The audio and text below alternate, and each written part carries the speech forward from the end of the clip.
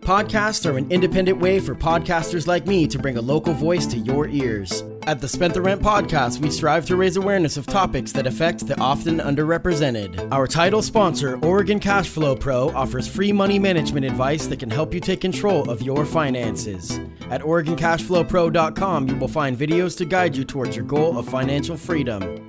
For more info, there will be a link in the show notes. The following podcast is available on all major streaming sites, Spotify, Apple Podcasts, and more. You can now listen to all previous episodes, donate to the podcast, and buy shirts directly from the Spent the Rent podcast at our newly designed official website, strpod.com. Before we get started today, I wanted to bring on a close, dear friend of the podcast. It's been 4 years since we spoke. You were one of my first guests on the Spent the Rent podcast. Santa, are you there? Oh, Patrick, is that you? Santa, I wanted to bring you back on. It's that time of the year again. You're going to be bringing joy to the residents of Lane County at the Valley River Center starting on November 19th. So this last year has been extremely challenging, and I'm hearing that there's a supply chain issue. Is that going to affect what's happening coming from the North Pole? Well, thank goodness I have several thousands of elves that are helping out with FedEx and USPS and all the different extra people that are helping me out. Oh my goodness, if it weren't for those elves, I don't know what I would do. But we're backlogged, but we'll try to make it work. So yeah, November 19th, you'll be back at the Valley River Center. How many years has it been now that you'll be at Valley River? Oh my goodness, I've been doing that for 10 years now, and hopefully it'll keep on going that I can stop by. Santa, it's awesome to catch up with you, and you have a happy holiday. Okay, thank you so much, Patrick. You keep being on that good list, buddy. Now, hey, those back molars still need brushing, buddy. That's a fact. Merry Christmas, Santa. Merry Christmas to you, too.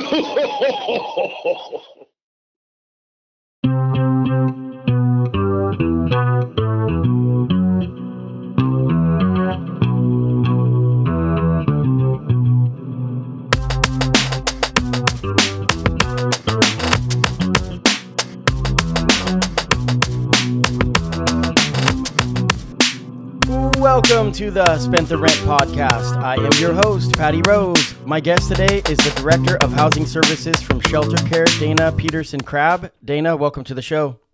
Hello. Thanks for having me. This is really cool. You had reached out to me, or one of the people that you work with reached out to me and asked if I'd be interested in having you come and talk about what you do to help the houseless community in Lane County. And I was like, this is so great, because this is actually, when you had reached out, it was about a month ago. That was what I had already wanted to be talking about. And that was already kind of lining up for, I wanted to cover in the winter months, I wanted to cover the houseless situation in Lane County because it's the number one issue. It's the hot button issue. Everybody's talking about it.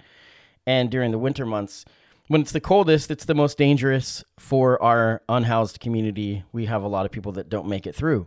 So I wanted to talk about ways that you are helping people get homes, and what people that are in that position can do, and address some of the myths in the whole culture of it, and what citizens believe that may not be true. And then we're also going to talk about the Housing First model, which is what Shelter Care is utilizing, and the pros and cons of that, and how it's working and how it's not working, and that kind of stuff. So thanks again. Thanks for doing this. Yeah, no problem. I'm just glad to be here. Yeah. So let's get started by talking about you personally. I want to know, like I had said before, you were the Director of Housing Services at Shelter Care. What got you into this area of work? Well, it's kind of a lifelong story. I always had kind of my own mental health stuff going on. So I have depression, and it kind of has always been there. When I was I think I was second grade was when I first had a psych test or whatever. It looking at these different pictures, I didn't really understand what was happening. It came back up again when I was 14, around 13, 14, that I started to have more anxiety and depression and not really understanding what was happening. So I've seen a lot of therapists, talked to a lot of social workers. And I think it was around 14 that I was like, I don't like the people that I'm talking to. I kind of feel like I should do this. And another long sort of weird route led me to doing this kind of work. So I really liked the connection with people, and that I was like, I want to help people because didn't understand what was happening to me. Sometimes still today, I don't understand what's happening to me. It feels really uncomfortable to feel like you're not part of your own mind. Like in control. Sometimes. Sure. Yeah. That resonates a lot with me. My mother struggled with PTSD and a lot of trauma and depression and mental health, and so did my brother, and they're both gone. I have, a lot in my life. So that resonates a lot with me, and I'm really, and with my mom, she was a social worker. She went from being a single mom, divorcee or whatnot, to being a social worker with a master's degree and multiple degrees, and really successful, and so very similar. So I have a ton of respect for that, and thank you for being so open about that, because I think it's so incredibly beneficial to people that are at every step of that process, and so that's huge. So 12 years that you've been with Shelter Care, and you'd said you had kind of bounced around. What led you to Shelter Care? I noticed a little bit of an accent, so I don't think you were a Eugene native. Oh, no. I'm originally from Illinois. Yeah. Right across the river from St. Louis, Missouri. So I've always kind of ended up working in a field that was where I had to relate to people. Or take care of people. I worked for like 7 or 8 years in summer camp and Du Bois Center. So I loved doing that work, but the best part was like connecting to the kids who were like angry or sad, or there was something going on for them, and I could talk to them and just connect to them and say, well, what's going on? And I love doing that part. And I still it was kind of like resisting a calling in a sense, because I was like, well, I like doing theater. I think that's what I'm going to do. But I just kept coming back around to this, like connecting with people and, meeting people in my life who were like helpful to me, who were like, oh, listened to what I had to say, and not like, you have to be this way or you have to do this thing. They were like, what's going on? Like, what's getting in the way for you? And having those connections with people from camp, I got into it was like a young mentor role in a small community in Illinois. I totally forget the county, but it was like these tiny river communities like Waterloo, Columbia, and Dupo. And it's just these small communities where there wasn't a whole lot for kids to do. So I would, hang out with them, try to model healthy relationships with people. And I just loved all of that work. And when I moved out to Oregon, I'm like, I also got my degree in social work. So I have a bachelor's degree in social work. And it was just like, I found my passion in that. Yeah. Do you think, so I know from personal experience with dealing with like alcoholism and recovery, which, depression came from that for me, but a lot of it showed its head more. Do you find, for me, helping people is the biggest reward and the best medicine, is by giving and giving of yourself, so for me, I've found like when people 5 years later, they're like, how did you do it? And I can kind of be like, well, here's some tips, here's some things to start with. And I'm not an expert on it. I'm not, professional like you are in your field. But do you find that is for your own personal headspace, that by giving back, that has been the best kind of quote unquote, the best medicine? It's sort of a double-edged sword, because like I can do too much. Sure. I get a benefit from it. I like doing it, but if I don't, like, I'm really hard on myself. The other piece of that is just like, I want to do so well that like, sometimes I'm like, if I wasn't nice enough, or if I wasn't always acting in kindness, I sort of beat myself up. And I'm like, I think the biggest struggle for a lot of people is that we give so much kindness to other people. We got to be kind to ourselves too. Right. And kind of that self kindness. Well, there's also a vulnerability in when people are needing help that the magnitude of when someone comes to you, what they're asking for. And so there's a lot of pressure to step up when you decide that you're going to do the work, then you better follow through, kind of thing. 'Cause it's very important to not leave people hanging. So let's talk about shelter care. So shelter care, what is shelter care's primary goal? And first of all, what is shelter care? Shelter care is based in Lane County, or is it national? Shelter care is just based in Lane County. They've been around for 50 years, they started with providing shelter, and then as it grew, became supported housing. We had apartments in the community, partnerships with landlords, and it's just kind of grown into shelter services, medical recuperation. We have behavioral health services, housing, we try to cover kind of like a lot of the bases, transitional housing. So that's what we've grown up into. And I mean, like, our mission is to compassionately house people, and provide them the supports and services that they need to be successful and independent and in recovery out in the community. Yeah. How do people usually find out about shelter care? I think various ways. We partner with Homes for Good. We try to partner with a lot of different agencies just to get ourselves out there. We promote on our, social media, like other groups when, things are going on that they are really just like doing great work. And we go to, for example, we have REDS, which is a diversion program. So somebody who's just coming into a situation where they've just lost their home or just entering the system, we want to try to see if there's anything that, could be done to help them avoid entering into the shelter system. That could be any myriad of things. And I mean, like, that is a little bit of a weird thing because, of course, like, if you're trying to think of everything possible to avoid, getting into that situation. But sometimes we can offer some assistance or direct somebody into the right assistance to help them, avoid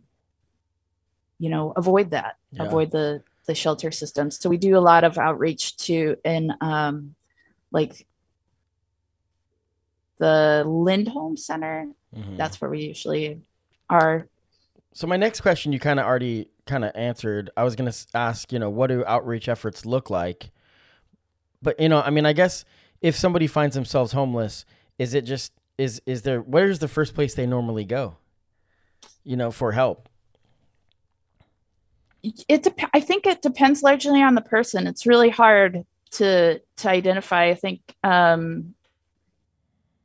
most of the time that when I come in contact with someone, they're just calling around. Yeah. Like, they Google or go to use the 211 resource. Yeah. And that one is something comes up. I wasn't even aware of this until last episode. I was interviewing Kevin Cronin. Shout out to Kevin Cronin.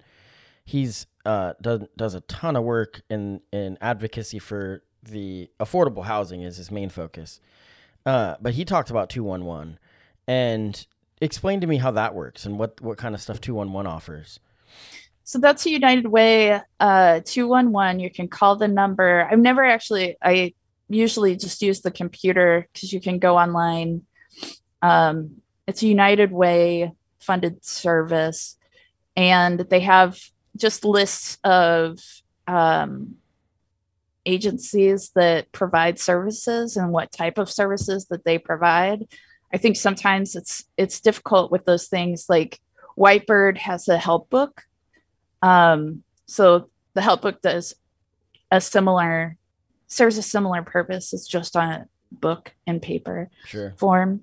But they have all of the agencies, services that you might want to find. Yeah, and I mean it's just the 411 is calling for info. It's an info line. So 211. Yeah, exactly. 211 is directly for people that are trying to get back on their feet. When people find themselves houseless, and it's a broad swath of people, and so it's a broad swath of needs and situations. But on average, how quickly is the process of being houseless to housed? For us, usually, I think on average, lately, it's been about 60 to 90 days. Yeah. We used to, in some circumstances, we'll get lucky and have somebody within the first 30 days of entering our program get into something. And you're talking about long-term housing. So in the meantime, there may be sheltering, right? Okay. Yeah. And shelter can be, so we work primarily with centralized the county, Lane County Human Services Division has a centralized wait list. And this is for specific government programming, government funding that goes to emergency shelters. So an emergency shelter, if you are unhoused and you go to one of the agencies like Catholic Community Services has some assessors that can help get people onto the centralized wait list.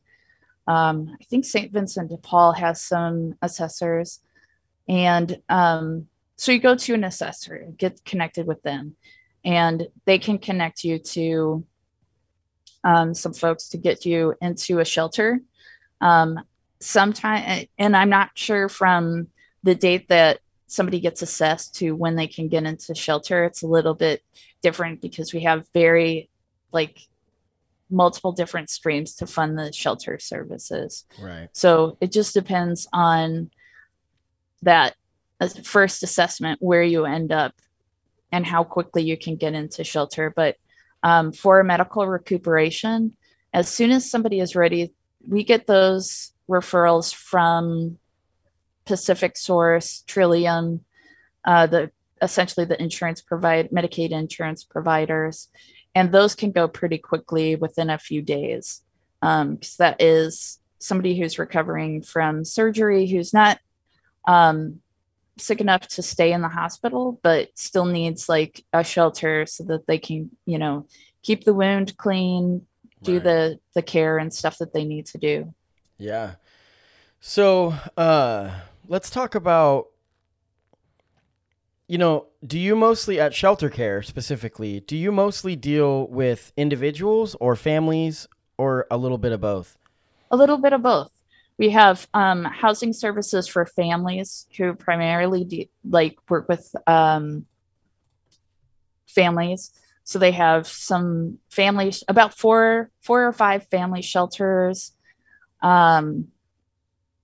have a rapid rehousing program.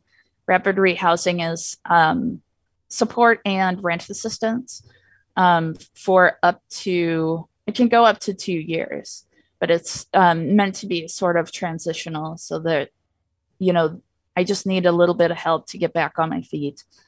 And then we have the Keystone Project, and that is permanent supported housing for 15 families. And in our other programs, I think there's in our permanent supported housing side of things, we have just a handful of families. Now, what is explain to me permanent supportive housing, what it is, and what is Shelter Care's role? So permanent supported housing comes out of the housing first idea. We have a mix of scattered site units. So these are units that are just out in the community. Our folks could be your neighbor, across the street. And we really want people to be integrated in the community. So it's as much like something that they found in the first place. And our side of things is to offer the rent assistance. So it's subsidized. And then in that time, we're helping people to connect to resources. If they're looking for a substance use treatment. Right. If they're looking for behavioral health treatment, medical doctors, whatever the case may be, if they're looking for a church, if they're looking for a volunteer opportunity, if they're looking for a job, our housing services are a jack of all trades. So they go in, help people to kind of like connect to those things and help them to and stay with them while they're trying to figure that out, because there are some skills that are lost because Right. the people who are coming into these programs, have been homeless for years, a year, for a long time. Sure. And so when you're out, the reason that they needed the help was because they maybe don't have those life skills. Now, I hear a lot of talk about vouchers. Is that what they're talking about? So when is that with permanent supportive housing, is that where you could get a voucher where basically it's like, we will help you pay your bills, but there's not a but the deal is that there's going to be follow through. There's going to be oversight where somebody's kind of checking in to make sure that, you can manage these tasks to keep your house afloat. Is that kind of the model? Or no, well, it's you don't have to participate in any of the services. It's not a voucher program. We do have, with the Commons on MLK, with the Keystone, our partnerships with Homes for Good. Those two are project-based vouchers. So they're one site, and each of the units are basically a voucher in and of themselves. Right. So, and we provide we partner with them to provide the services, like I just talked about. Right. So I guess it just kind of depends more or less. Yeah. What level really someone needs. Sometimes people are a little bit more on their own. Sometimes people need a little bit more help. Exactly. And those folks that need just a little less of our, the high intense, weekly visits from what have you, those folks we're just waiting for a voucher sometimes because they don't have enough resources. They don't have enough income to afford, the rents in this community. Right. And moving costs. So we're just waiting for the vouchers. Right. A lot of the time. And because they've built up the skills, and we're checking in to see how those skills are going. And they're just ready. They're just waiting. Right.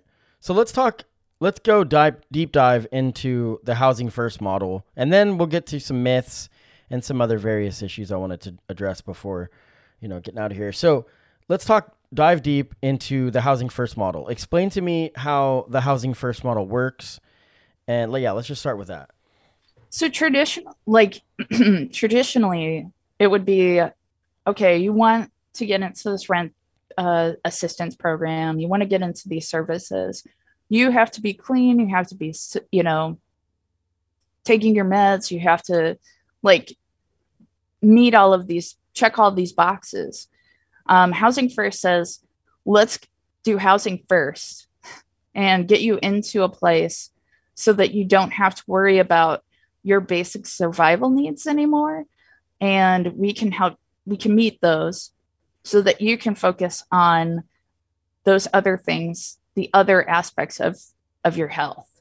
So housing is number one in our book. And when people have that, they don't have to worry about where they're going to sleep tonight, where their food's coming from, if they're going to get, if they have found a place to sleep, are they going to have to, gather everything up and move? Are they going to lose their stuff? Trying to hold on to your medications. If I had to take insulin and I'm outside, that's impossible. Yeah. So I think with the Housing First model, it just says you get housing and first, so then you can focus on these other things.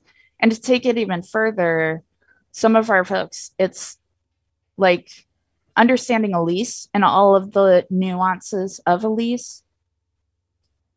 We're not going to be successful that first time. We're going to have to find another place to live after this. So we're going to keep supporting somebody and moving them into another apartment so that I honestly, like the third or fourth time that you get into a new place, that's the place. Yeah. Because it changed like as you learn and as you take in those kind of learning situations, those learning lessons, you're like, oh, okay. Right. And now I get and it. their This level of lease need, thing. exactly. Their level of need changes. And so the situation of where you might be at might change. So this model, Housing First, the Housing First model is gaining a lot of national traction. Was this something that was started here, or was this no? Okay. No, they're like Utah, I think, Wow. Yeah. was the first place that really got like the attention, national attention. Sure. I think it's been like in New York, East Coast. I think they had very like a housing first model, but I think Kentucky was thrown in there as different models of care go. But housing first is, yeah, it's all over the place now. I think Yeah. there's Colorado just had a really some successful outcomes with one of their projects for the FUSE population, frequent user system engagement. I want to talk It's too about, some of the struggles and challenges with it. I've heard talk that one of the major issues with the model is staffing, and that's an issue across the board in every area of America right now. But staffing issues and the limits to, getting to basically the limits to federal funding. It's like the admin costs aren't covered, so there's not enough workers to actually do what is required because there's not enough federal funding. I mean, how do we fix that when people are they're like, we've paid enough, like people are like, I don't want to keep paying for it, and I mean, the issue I see, and these are my words, is that you have conservatives that are constantly fighting not to, or Republicans, whatever you want to say, constantly fighting because they're like, I don't want these social programs to work because then they're going to want more of them. So let's just cut the funding to them so that they'll fail. And then we can say that they don't fail and we'll keep getting reelected. And it's this vicious cycle where you have to invest. So, I mean, I guess, what are some of the struggles that you see? Is that the major one, is funding, basically? Yeah, funding is, it's difficult because you're talking about the length of time that it takes to kind of figure out like, oh, okay, we're going to fund this. And now everybody gets into a room and they make decisions about how much will go where. That comes down to like the county level. And then by the time it gets here, they're like, here is $100. Yeah. You have to spend $70 or $85 on direct support, rent, things like that. But the other little bit is for you, the people that work for you, how you have an office and keep your lights on. You do have to have internet, so that like $10 or $15, that all has to cover that. Ew, and we want you do have to submit these quarterly reports that are like 17 pages long, and you have to detail all of this information. And we're like, oh, who do that? Because we don't have enough money to pay for somebody to do that. There's so many of these regulations that kind of, and I mean, like, I get it. Where I lived in Illinois, I saw there was a lot of corruption. Yeah. And that's the catch-22. There's always going to be that stuff. I mean, like, we see it in for-profit, we see it in nonprofit. But nonprofits, by and large, are so careful because we have to do all of these different things and we're taking care of people. Right. So we want to make sure that like people see like, this is what we're doing and this is how we're doing it. Right. It's so difficult. That's the age old, challenge is that, you have all these goodwill programs that are the goals are to help, and then there's just not enough funding, which makes it seem like it's not working. And then people are like, see, these programs don't work. People just need to work. And it's not that simple. It's just not. Yeah. It's just not that simple, you know? It's just not. I mean, like, yeah, you're going to pay for it some way. Right. So like you take out like years ago in the 60s where they closed down a lot of the mental health hospitals because they were expensive. Right. And so they closed those down. And now all these people are out in the community with nowhere to go, with no community supports. Without community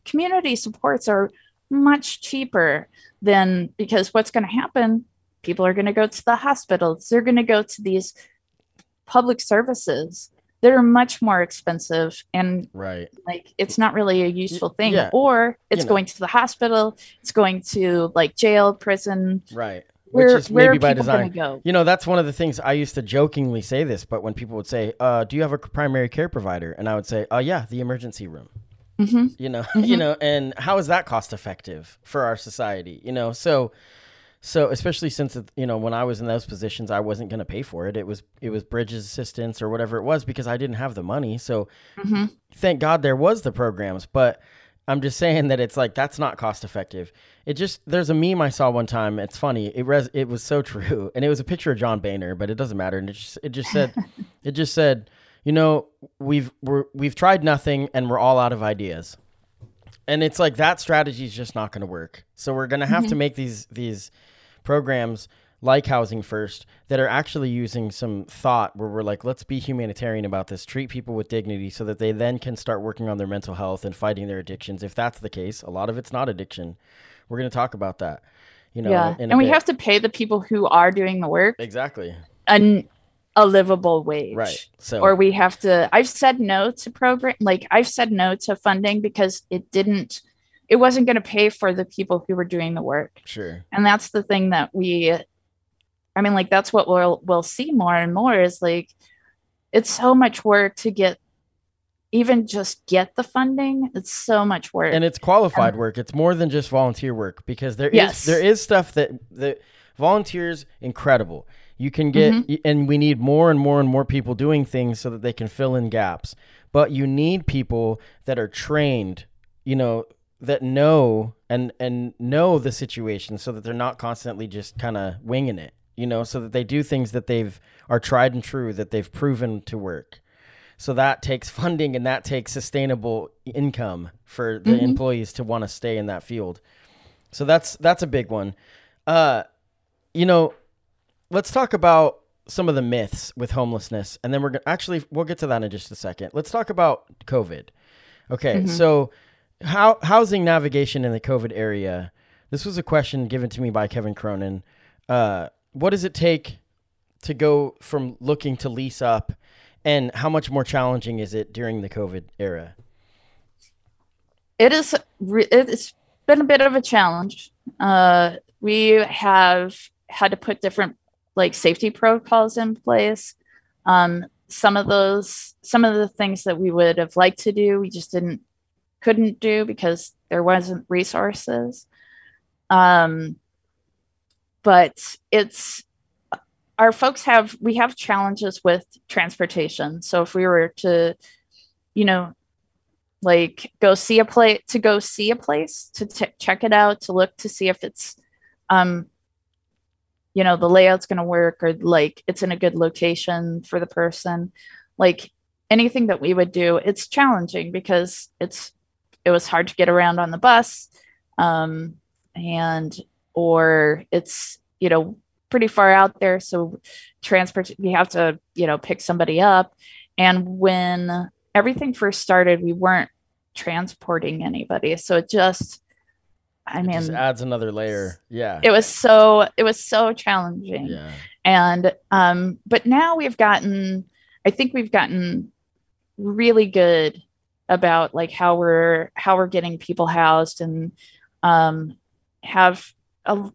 really that comes down to some of the landlords that we've been working with, who've been just so understanding, who've wanted to help, who, you know, trust us as an agency. Yeah. So I think yeah, without, I just big shout out to the landlords who are working with this. I Yeah, don't that's know. I don't want to name them because I won't name any every all of sure. them. That's good because They're sometimes I think that great. they there's that's good to hear because a lot of times you only hear the negatives. You know, Hmm. you don't hear the positives. That there's been people that have just been super great in that, and so that's awesome. This may not be something you do, and maybe it is. But what about vaccine for the houseless community? Is there a lot of outreach efforts? I actually oh gosh, I'm not going to drop the name because I've been talking behind the scenes with a group that is working to do that specifically. But is that something that you've kind of seen those efforts, and how that can work? I mean, because that's something that when we're talking about transporting people, it's like if they're unvaccinated, it adds a whole different risk. Hmm. Hmm. Yeah, we've had successes with some of the vaccine clinics. I know that in our partnership with Homes for Good, the Commons on MLK, we have had a couple of vaccination clinics there for the residents. So they set those up, and I mean, like, they've been great. We've had a mobile clinic out to our shelter sites, and I think we and just like spreading the word. But yeah, Sure. there's definitely a need for, we've supported, I think, other agencies, like just saying, like, you need us to sign a letter. Do you want a letter? Like, what do you need? Let's get this going. So Yeah. we support that fully to get vaccinated, because it's, especially with when everything hit, we lost like hundreds of shelter beds, Yeah. like places for people to go. It was a significant amount. And we're just trying to start getting back up there, because it was all congregate shelter. So, like, you're sharing space with everyone. Yeah. And it's just been a real challenge. Like, that was the biggest hit, I think, that the community took, was just losing those beds. I can't even imagine. I've talked to Chris McAllister quite a bit about Mm-hmm. the work with the shelters that he was working with, and during the COVID lockdowns, and how much it was just what I mean. It was harder to find volunteers. It was harder to find people, paid workers. They were asking people. I mean, it's just so many layers of challenge there, and yeah, that was not a good situation. I'm glad it's starting to slowly get better, but we're all kind of just with COVID. We're all like, fool me once. Like, I don't trust that we're out of the woods. We're Mm-mm. not out of the woods. There's so much more, and it could get worse. And we're all being very careful. But the most important thing we can do is continue to just get people to get vaccinated. Make sure to get your booster shots, and fight through the hysteria on social media. And just you have to just ignore it and just keep putting out facts and science. Mm-hmm. And I don't know, it's so challenging. uh so let's talk about some myths in the houseless community, because I think that for people, there's just, it's so easy, and I've found myself doing it too. I mean, I came up with some stupid idea. Well, I don't know if it was stupid. I was thinking about the reasons people are starting to have like this almost festival feel of houselessness. And I'm not saying everyone, I'm saying a small group, but we saw it in 2009 with the Occupy Wall Street movement. Then there was the Sleeps Camp, and then it felt like there was this whole kind of comfort level of a structure of like a festival feel, where people are like, wait, I'll just do this and not try. And that's really frustrating to people that are working hard and doing things. And I know that's a small group, and I know it exists. I've seen it with my own eyes. Mm-hmm. But what is the most common cause of houselessness? I mean, it's not drug addiction like people think. I mean, what is it usually? Um, uh, Not having enough income, Yeah, it's or that I mean, simple. like, if you cannot afford rent. I mean, like, even 4 years ago. So I've worked in with shelter 12 years, and I've always worked with um, rent assistance or housing, providing service to folks who are in rapid rehousing. So, like, rent was always on my mind. And really, within like 5 or 6 years ago, I just remember, like, talking to other people and recognizing that, like, rents are going up, well, like, within a year, $120, Yeah, less than a year. yeah, So, I mean, these rents were like just skyrocketing. And around that same time that landlords were no longer, or property management were no longer able to like say no Section 8. So we did see an increase in rents like right before that happened, or right as that was happening. And like some of these kind of tenant protection laws, you'll see an increase like right before. So rents have just like skyrocketed. We have more people. I'm from Illinois. I'm part of the problem. I came in here, took up some space. I think you're doing your part to balance out that. It's a net gain. It's a net gain what you're doing for the community. But it's the reality is that we do have a lot of people coming from other places into our community, and that our community it's not like property wise, it's not growing out, and you can't grow up. So there's just, we're just like trying to, fill little spaces here and there. And I think we have to talk about this. It's just a very big problem. Myth wise, we see all the folks that we work with usually have some sort of mental health diagnosis. So on our end, mental health is the biggest kind of barrier that we're seeing. So depression. Those are symptoms of, depression, addiction, drug use. Mm-hmm. Those are symptoms of mental health. Yeah. Yes. Yeah, exactly. So when you're self-medicating because you can't get your stuff, or it's the only thing that makes you feel better, or deal with the things. Really, the reason that I would use when I was younger was to disappear for a few hours, to not have to, and what I tell college age kids about drugs and stuff, I'm not gonna lie and be like, don't ever do anything ever, don't ever explore your brain. But at the same time, it's like that's not going to be an effective method. Like just say no. It's not going to work to tell people that. But what I say is like if you're trying to escape that, maybe everything out there, maybe just explore a little bit. But if you're trying to escape this, what's inside your brain, you're in trouble. Mm-hmm. You know what I mean? Like we were talking about going to raves, and I was trying to meet him where he's at. Because he's 20 years old, and I'm talking to this kid, and I'm like, I'm not going to tell you, like, don't do things, you know what I mean? But I'm also wanting to make sure you understand it's like you need to be self-actualized enough to address that you're having these triggers that make you want to escape your own brain. And that's going to be a dangerous recipe, So now, what are some other myths about the houseless community that for you that are irritating and frustrating? Is there any that pop up? Like the number of people, that there's just people coming here for services. I'm so glad you say this. Yeah, go on. Because we just don't see that. There's so many folks that we work with who are like, people who I know grew up here are like, oh yeah, that person I knew in high school, or this person that I'm like, these are people from this area. Right. Yeah, there's people. Like I said, I'm from Illinois. Sure. There's people coming into this community all the time. And yeah, we have services, but we turn a lot of people away. We're not able to help everyone. And there clearly isn't enough. I think a lot of it is just, like I said, the causes of homelessness, the myths, are all going to be surrounded in people don't have enough income. Right. And the rents are too expensive, and they've been outside for a really long time. I mean, how do you get there's jobs available. How do you get a job when you don't have transportation, don't have a place to like take care of your hygiene needs? Right.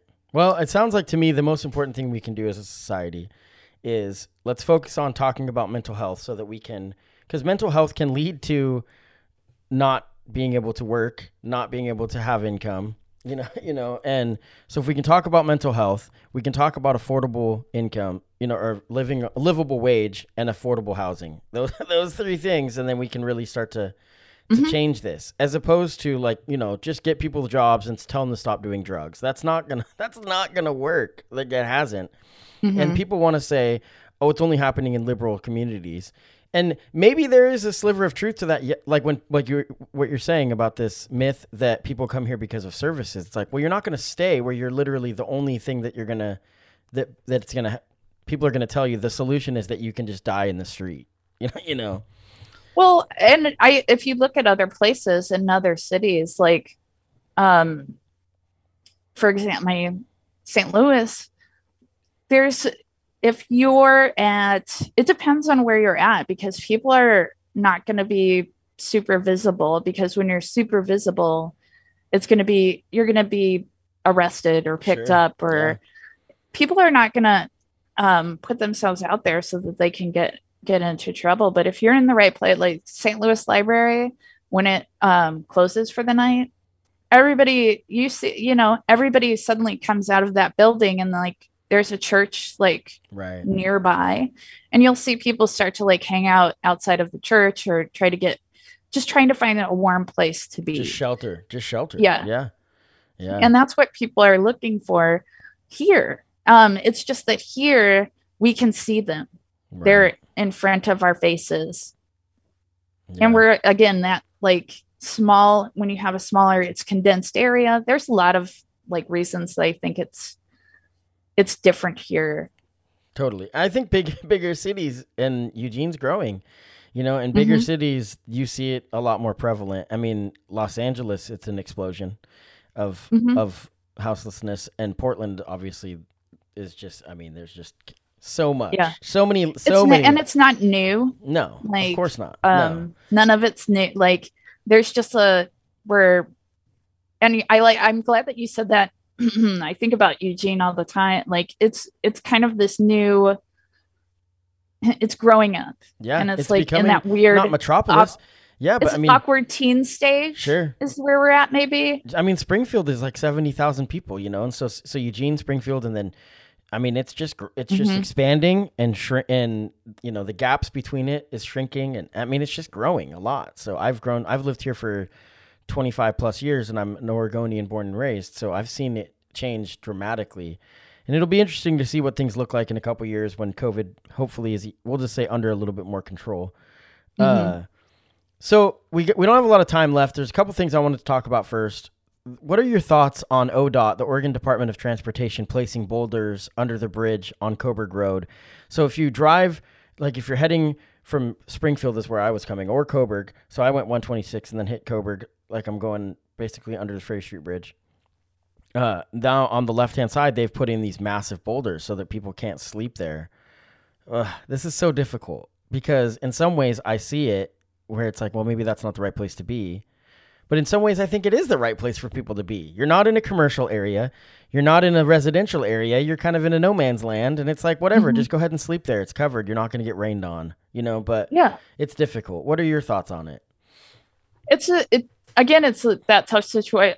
It comes down to where do folks go now? Yeah. Because there, if we just keep taking away places, say, okay, I don't want people sleeping in front of my business, or I don't want people in my garbage, or I don't want that, not at the park, not at the park, not at the, right. That public public places. So, and also not in places like under bridges where I wouldn't have noticed them anyway. Right. Not on near the train tracks. We just keep moving the goalposts. Yeah. And which is really unfair to some folks because and also I can't imagine for the outreach folks who are out in the streets, doing that work. You're kind of trying to find, and service providers are trying to find people. And if they keep having to move, we can't get to them. Right. That's a different thing I didn't think of. Yeah. That it's like, now we have to, discover where they're staying, and now it's spread out more too. So yeah, I don't know. Now, last question, and then we're going to get out of here. What are other services and groups, nonprofits, what have you, in our community that are doing great things? And besides shelter care, I know that your name pops up all the time when you talk about the services in our community and one of the best programs. But what are some other services that you'd like to shout out in our community? And of course, we're going to leave people out. It's impossible. Mm-hmm. Like, I want to give a shout out to CORE, CORE they do the street feeds, and because they're finding I'll let you go, but they're finding a group that's underserved because it's kind of like the punk rock teens, you know? So it's just so cool that there's like a specific focus, and it's not just that anybody can come, you know, and I'm going to try to get them back on the podcast and had them on in the past. And I encourage everyone to go back and listen to those episodes. With Blair Conrad, Homeless in Eugene was one of my best, most successful episodes. She was actually homeless, turned her life around. She cited shelter care as a service that really helped her a lot. What are some other services in our community that you think are doing some great things? Oh, Core was, I was like, okay, I'm just going to name two. And Core was going to be one of them because I stole that.